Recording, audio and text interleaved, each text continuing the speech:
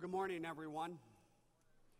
Today we are looking at both marriage and singleness from a biblical perspective. But we realize that there will be some of you among us that don't share our assumption that the Bible is God's divine authoritative revelation. You may appreciate the Bible, but you may also think when the Bible speaks on the subjects of sex and marriage, it's restrictive and it's repressive. Now, we get that. I get that. I used to believe that. But I hope this morning that I can help you along the way see actually how functionally practical and insightful the Bible is in these areas, even though the Bible certainly is at odds with our current contemporary culture. And I'm not going to try to soften that. I'm not going to try to water that down. What I want to do, though, is I want to back up and ask this question, well, why are we beginning in this series on these cultural hot potatoes with the subject of marriage and singleness? Why start that way?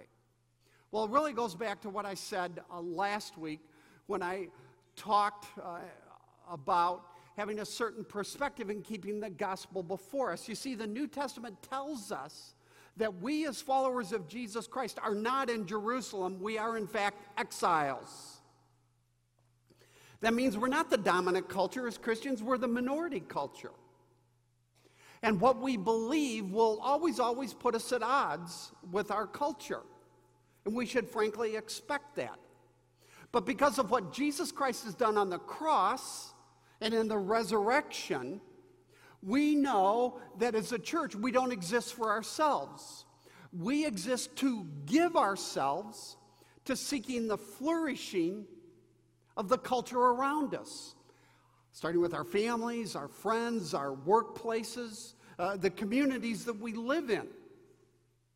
So we are outward-oriented, not inward-oriented, and that parenthetically is why our jobs matter so very much to God.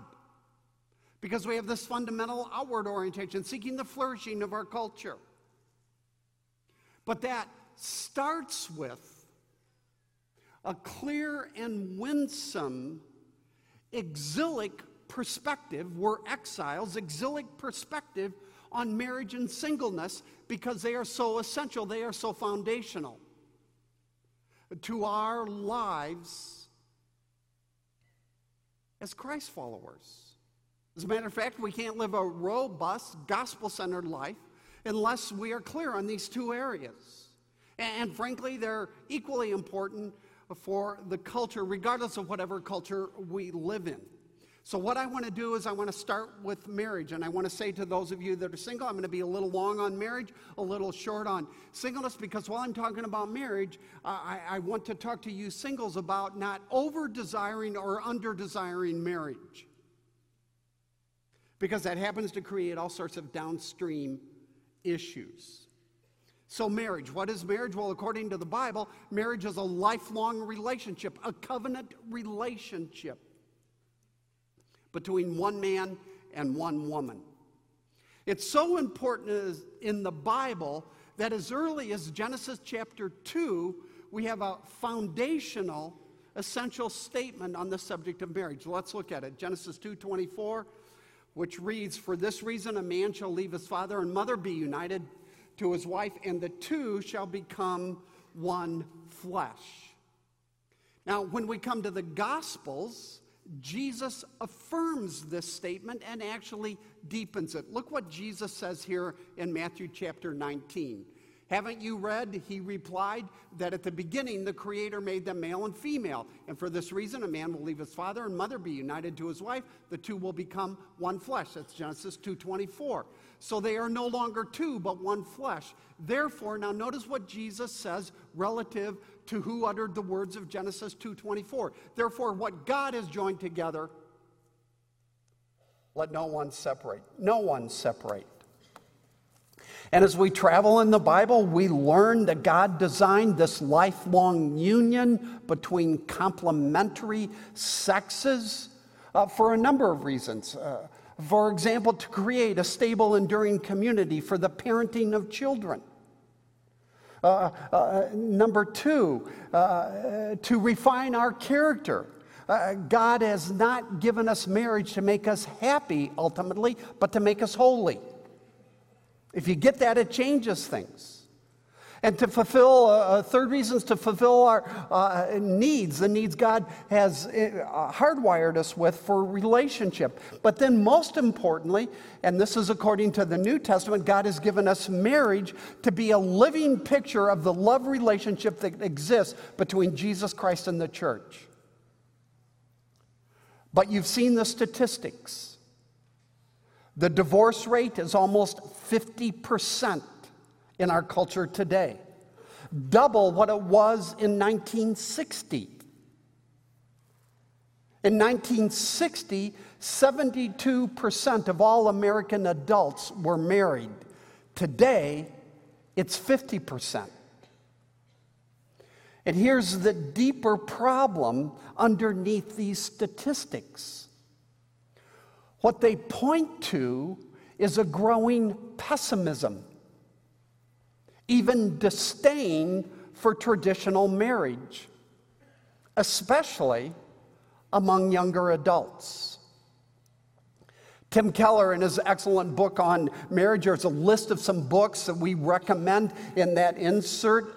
Keller's book is excellent, so there's a number of great books on marriage. One of the interesting things about Keller's book is he writes and preaches in a context where 70% of his church is single.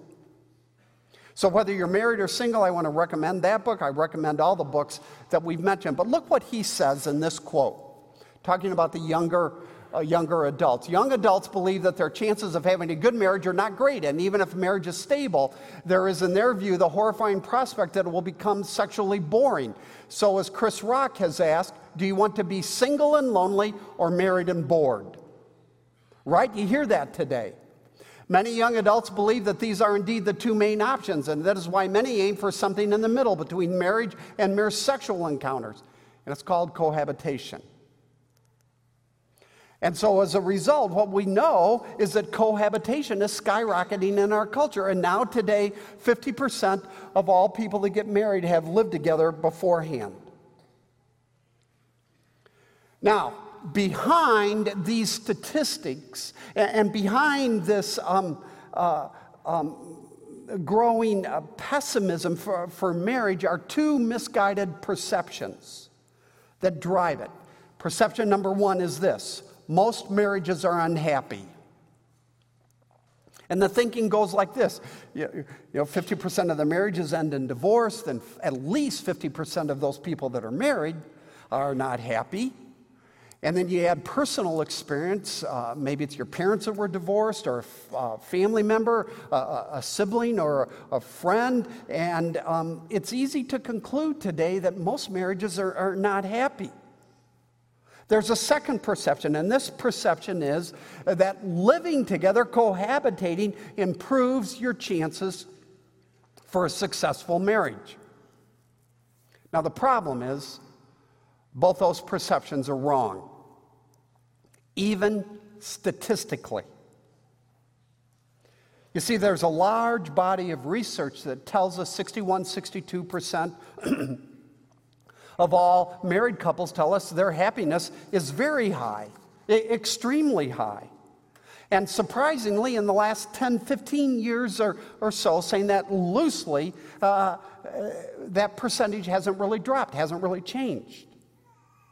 More importantly, research tells us that 2/3 of all unhappily married couples will become happy within 5 years if they stay married and don't divorce.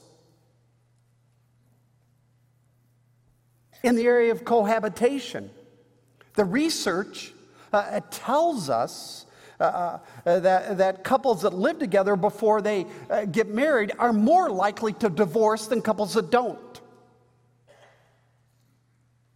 And then on this subject of divorce, the 50% divorce statistic, what I want you to know is the greatest percentage of divorces occur among those who get married before they're 18. who drop out of school and who have a baby before they get married. And if you happen to be a person that's reasonably well educated, you come from an intact family, and you are religious, and you marry after the age of 25 without having a baby first, statistically, your chances of divorce are really low. Now, read some of these books. The statistics are there. So it raises the question, if the statistics point out these two perceptions are wrong, where then does, in fact, this pessimism, this disdain for traditional marriage afoot in America today, where does it come from? Let me mention three sources. Number one, it comes from a shift in our thinking relative to the purpose of marriage. And for you history buffs, actually this shift has its roots in the 18th, 19th century Enlightenment. And what is this shift? Well, the shift is that the Judeo-Christian ideal of marriage as a permanent covenant for the sake of mutual love, well-being, and protection is giving way, losing ground to the contemporary notion that marriage is a temporary relational sexual contract designed for the gratification of the two individual parties. So what people are talking about today is we have moved from an us notion of marriage to a me notion. And instead of viewing marriage as an opportunity to fulfill my responsibilities to God, to my spouse, and to society, we now view marriage as an opportunity for me to fulfill my own desires. Now, this isn't just me. Look at this New York Times columnist. After all, isn't marriage supposed to be about putting the relationship first? Not anymore. For centuries, marriage was viewed as an economic social institution, and the emotional and intellectual needs of the spouses were secondary to the survival of the marriage itself. But in modern relationships, people are looking for partnership. Now, partnership isn't all wrong, obviously, but what they want are partners who will make their own lives more interesting, who will help them attain their values, their goals, their dreams. So what's going on, and sometimes this is subtle, sometimes it's more overt, is in our culture, marriage used to be viewed dominantly as a public institution for the common good. But today, increasingly, it's viewed as a private arrangement for the satisfaction of the individual. And when it stops satisfying, it's over. There's a second source for this pessimism. And that is, and this is paradoxical, it's in many ways ironic in our culture today, but there is an increasing unrealistic expectation for marriage afoot. Now, why is that? Well, we have to understand the culture we live in. We live in a culture that places a high value on individual freedom, autonomy, and personal fulfillment. High values on those.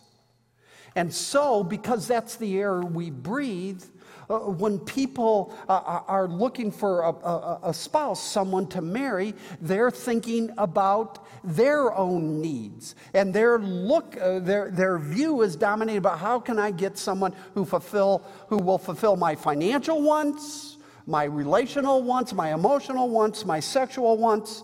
And really what's underneath that is a self-centeredness. And that self-centeredness, and often this is unintentional, it's almost even unconscious, creates an unrealistic expectation that leads to pessimism. This is what I need, I'll never find that person. That person doesn't exist. I'll never find somebody that's good enough for me. So increasingly what's going on in the United States is we put off marriage, or we overlook really great people because we believe we are entitled to perfection. There's a third source for this pessimism in our culture, and that is just plain fear. The fear of not being satisfied, the fear that marriage is going to be too hard, too demanding, too exacting, take too much work, the fear of not being good enough, the fear of making a mistake. Now, if you know my story, you know that I have been married twice. I like to say I have had the privilege of being married twice to two marvelous women. At two different times, by the way. And I'll talk a little more about that in just a few minutes. But one of the dumbest things I ever did was the first time around. The day after I asked my first wife, Carol, to marry me, and she said yes, I told her that I had made a mistake. Now, do you hear me?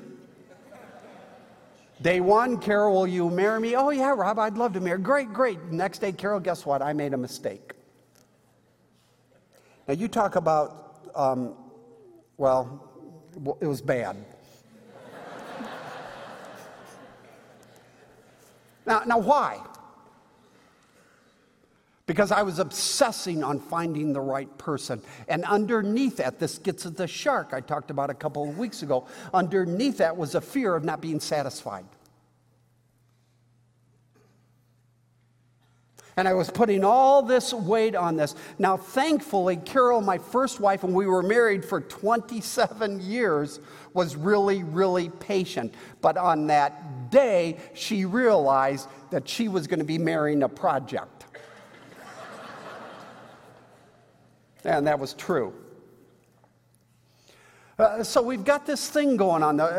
In our culture, the purpose of marriage has really shifted, reflecting the meism in our culture. And along the way, we have placed unrealistic, super high expectations on marriage, and then we also have this fear. So what does the Bible say speaking into that? I think it says two things that we all need to understand. Number one, you will never, ever find the right person. And if you do, he or she won't stay right. Now, some of you are thinking, what in the world is he saying? Romans 3:23. For all have sinned and fallen short of the glory of God. Not just a few of us. Not just husbands, not just wives, all of us have sinned. All of us have sinned and fall short of the glory of God. Look at Jeremiah 17:9. The heart is deceitful above all things and beyond cure. That's encouraging, isn't it? Who can understand it? You see, the point of Romans 3:23 and Jeremiah 17:9 is that we are all sinful, fallen people, and our hearts are sinful, fallen hearts, and we have behavior problems because we have heart problems, and our hearts are deceitful. So that means each of us, when we come into a relationship, brings strengths and we bring weaknesses. We have good days and we have bad days, and some of those bad days become bad months and they become bad years. It's just fascinating. So look at these words from an ethics professor at Duke. The assumption is that there is someone just right for us to marry, and that if we look closely enough, we will find the right person. This moral assumption overlooks a crucial aspect of marriage. It fails to appreciate the fact that we always marry the wrong person. Now, I know some of you are horrified, and I apologize, okay? We never know whom we marry. We just think we do, and this is his point. Or even if we first marry the right person, we just give it a while and he or she will change. For marriage, we are not the same person after we entered in it. Now, do you get that? The primary problem is learning how to love and care for the stranger to whom you yourself have married. So it's been said, we don't marry one person, we marry 10 people. And what I mean by that is what we discover is one week she's like this, the next week she's like that. In his 30s, he was like this. In his 50s, he's like this. We're always changing. And sometimes the change is really good. Sometimes the change is not so good.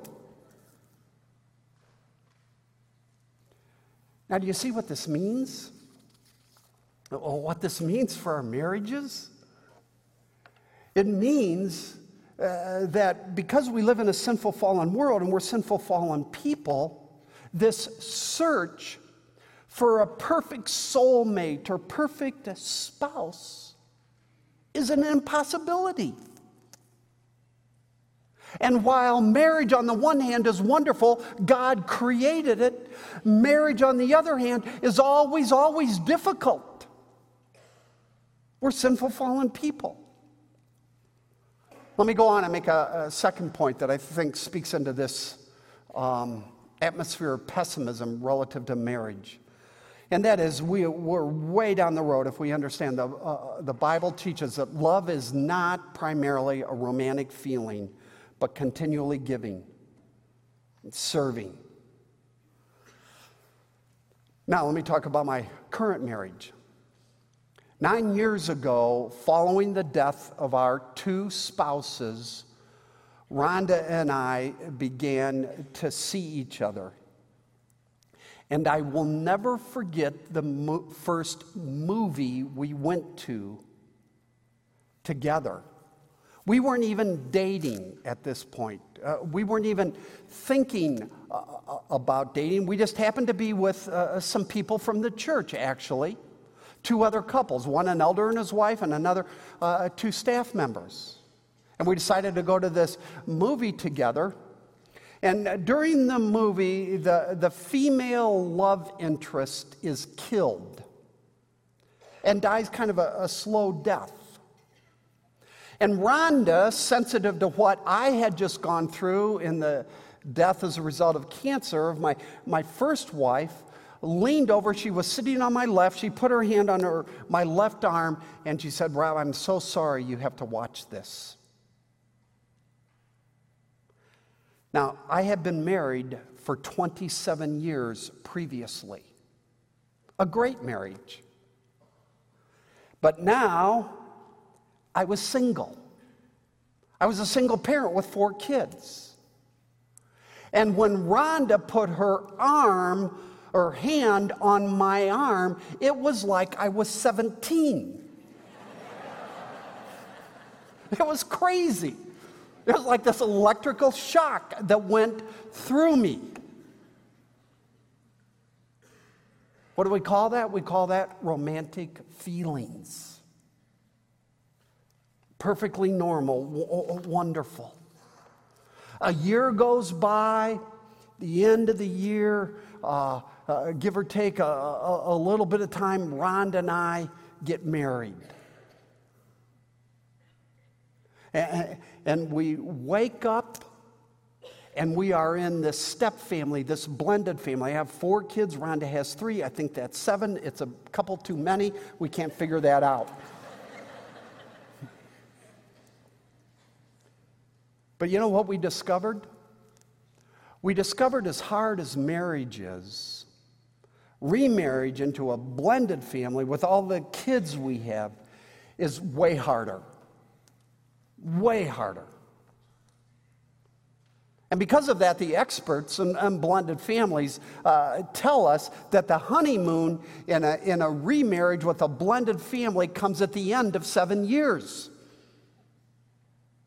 You got to get through 7 years to get there. Because of all the competing allegiances and all the adjustments that take place. And I want you to know, Rhonda and I totally agree with that. Now, why do I tell you this story?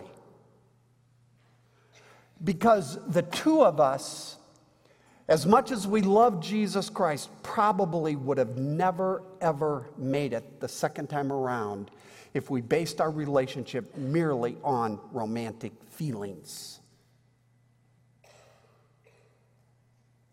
And thankfully, the Bible tells us there is so much more to love than that. So grab your Bible, turn with me to Ephesians chapter 5.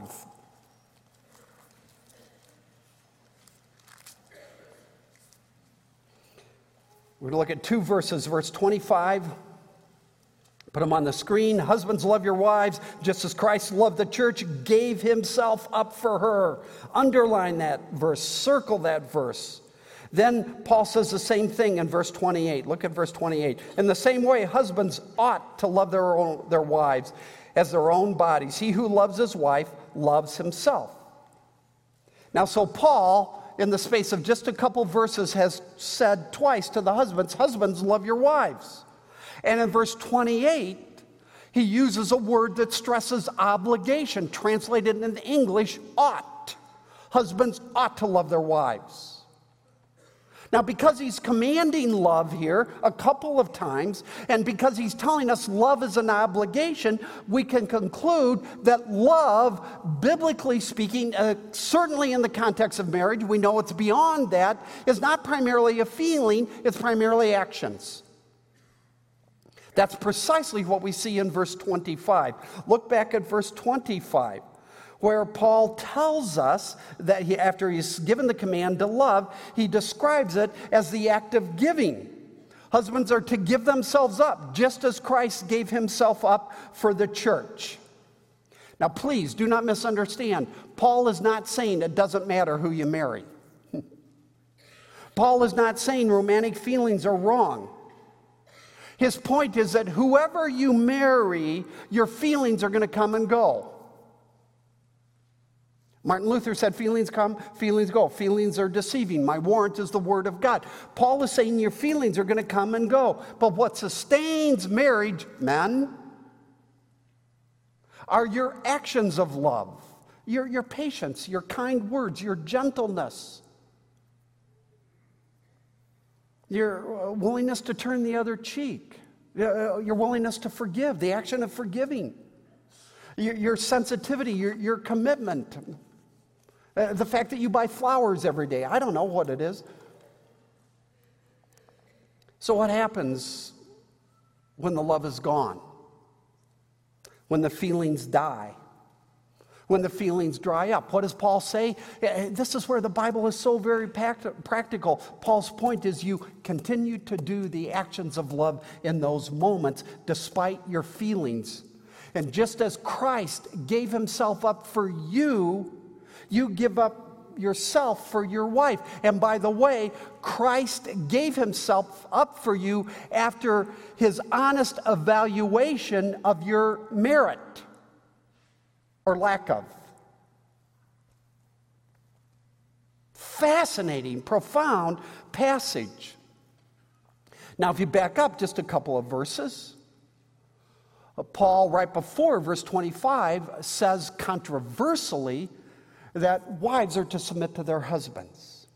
And then immediately after saying that, he begins, husbands, love your wives. Husbands, love your wives. Give yourself as Christ gave himself. And this appeal to the husbands, we need to understand, if language means anything, is a much stronger appeal to abandon self-interest than submission is for the wife. God anticipates, it's as if God anticipates how counterintuitive, how difficult this will be for us as men. Now, yes, each of these commands for the wife and for the husband are different, just as different as husbands and wives are from each other. But the point is the same here in Ephesians chapter 5. We are each called to sacrifice for the other in extraordinary ways. Just as Christ gave himself up. Just as Christ submitted to the Father. Therefore, the essence of love isn't ultimately a feeling. It's a sacrificial commitment. It's the giving of yourself. It's a laying down of your life. It's denying yourself, dying to yourself. And so let me just say this to you men. Godly husbands are way ahead in marriage, living in light of what Jesus Christ has done and seeing their own selfishness as a much bigger deal than their wife's.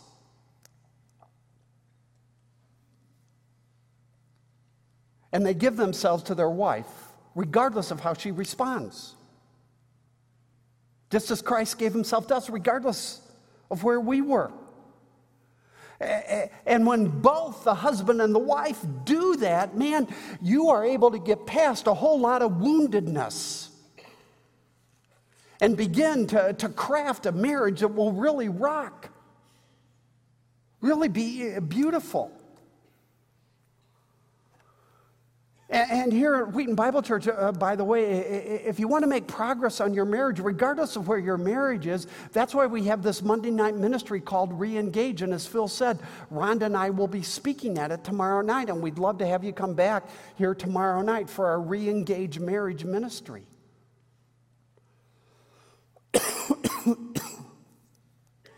Now let's talk about singleness. And church, I want you to hear me in this. Where one of the problems with our culture has been that we minimize marriage. One of the bigger problems with the church, our church, churches like ours in North America, is that we minimize singleness. And singleness is becoming increasingly a new norm in our culture, like it or not. Younger singles, middle-aged singles, older senior adult singles. So what this means is a Wheaton Bible Church cannot be merely a church that has a singles ministry. We have to be a church for singles. And frankly, for too long, we've been a church where it's been hard for singles. I had a guy come up to me after the last service and say just that. And why do I say this? I say this because the Bible is both pro-marriage and pro-single. Pro-marriage and yet pro-single. Turn to 1 Corinthians chapter 7.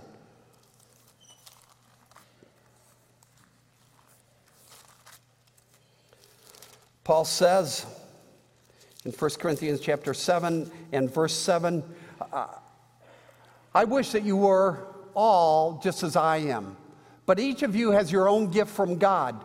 One has this gift, another has that. Now to the unmarried and to the widows I say, it is good for them to stay unmarried, as I happen to be.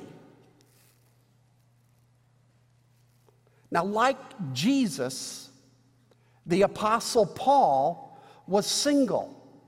He's telling us that here. So singleness cannot mean that we are somehow less than fully formed because we're single and not married. Jesus, who was perfect, was single, always single. Paul, the eminent theologian, church planter, evangelist of the early church, was single. And in verse 7, Paul describes singleness as a gift. A lot of confusion about that. It can be temporary, but it could also be permanent. It just depends. For Paul, it was permanent. But please, Paul is not talking, when he talks about singleness as a gift, as a complete lack of interest in marriage. He's not talking about a lack of struggle with romantic feelings or wondering if I should be married. The word gift always in Paul's letters refers to an ability that God gives someone to build up others, not oneself. So this notion that somehow this gift of singleness is some sort of stress-free state is crazy. Paul is talking about, when he talks about a gift here, he's talking about the unshackled ability to lay down your life for the kingdom. The freedom, and if you go down to verse 32, that paragraph beginning there, that's exactly what he describes. Now, what I want you to know is that Christianity was the first religion that held up singlehood as a very viable, legit way of life. You see, nearly all ancient cultures made marriage and the having children an almost absolute value. And Christianity comes along, and Jesus and Paul are single. So why is Christianity so different? Because it teaches us, number one, our identity. Our significance, our worth is never a function of our circumstances. It's always a function of what God has done for us in Jesus Christ. That we are God's child through the cross of Jesus Christ when we come to Jesus by faith. And secondly, our hope isn't horizontal, our hope is vertical. Our hope is in the coming future kingdom and return of our Savior, Jesus Christ. Now, do you see what that means? What that means is if we understand our identity and we understand our hope, we de-idolize marriage. We dethrone it. Marriage is not a savior.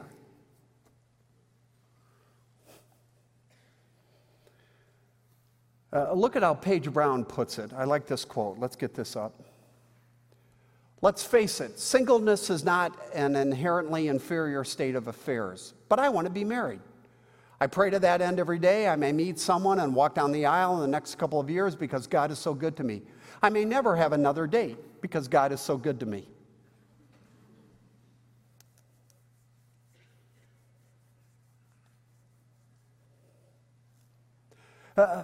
So our significance, our worth, our identity, our hope is all tethered to what Jesus Christ has done. And living as a contented single in the first century world, the world of Jesus and the world of Paul, as a single was one of the most radical things a person could do. It was a tangible statement that my security and my hope isn't in my children. It's not in my circumstances, it's in my Savior. So we don't, on the one hand, over-desire marriage, and on the other, under-desire marriage. If we over-desire marriage, what happens is we sort of sentence ourselves to placing our lives on hold. We always feel inadequate. We always feel like we're kind of half-baked, half-cooked. And then it may result in some terrible decisions we make out of desperation if we over-idolize, or if we over-desire marriage, if we idolize it. But on the other hand, if we under-desire marriage, if we create a subtle disdain for marriage, then we fail to appreciate the role of marriage in the Bible. And we can reinforce self-centeredness and narcissism and frankly, open the door for all sorts of sexual immorality, alienation, and superficiality. And the point, and this goes back to last week, we are not in Jerusalem. We are exiles. And we live differently. So whether you're married and you wish you were single, whether you're single and wish you were married, or you're someplace in between, what I want you to understand is what the Bible is calling us to do is impossible. It's just impossible. Love is submit, as Christ gave himself, as Christ submitted. And so the only way forward and to avoid the hopelessness and the self-centeredness that eats at all of us like a cancer is by turning to the ultimate lover of your soul, Jesus Christ. And seeing Jesus, who loved you so much that on the cross, he took upon himself what you deserved because of your sins against God and tasted the lostness of hell to give you the heaven of God's love. Jesus gave himself up. And when we take our eyes off our circumstances, off our spouse, off our singleness, off our whatever, and we fix our eyes on Jesus and see himself giving himself up for me, then I can give myself up for others. I can die to self. So let's not make marriage, let's not make singleness an idol. Let's not make marriage, let's not make singleness, let's not make our jobs, let's not make our families, let's not make our money our Savior. Jesus alone is our Savior.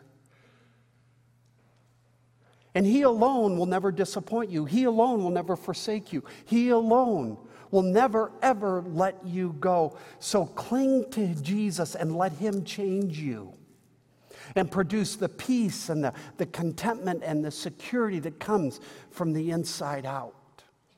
Amen? Let's pray.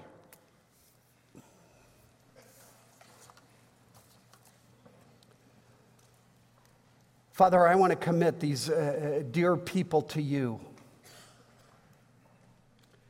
And pray, God, that you would continue to speak to us and to reveal yourself to us, that we might, God, hear from you, and in hearing from you, we might change. Would you bless us? Draw us to yourself, God. Open our eyes that we would see more of the wonder of Jesus, who gave up everything in complete humility to rescue us from our pride. Amen.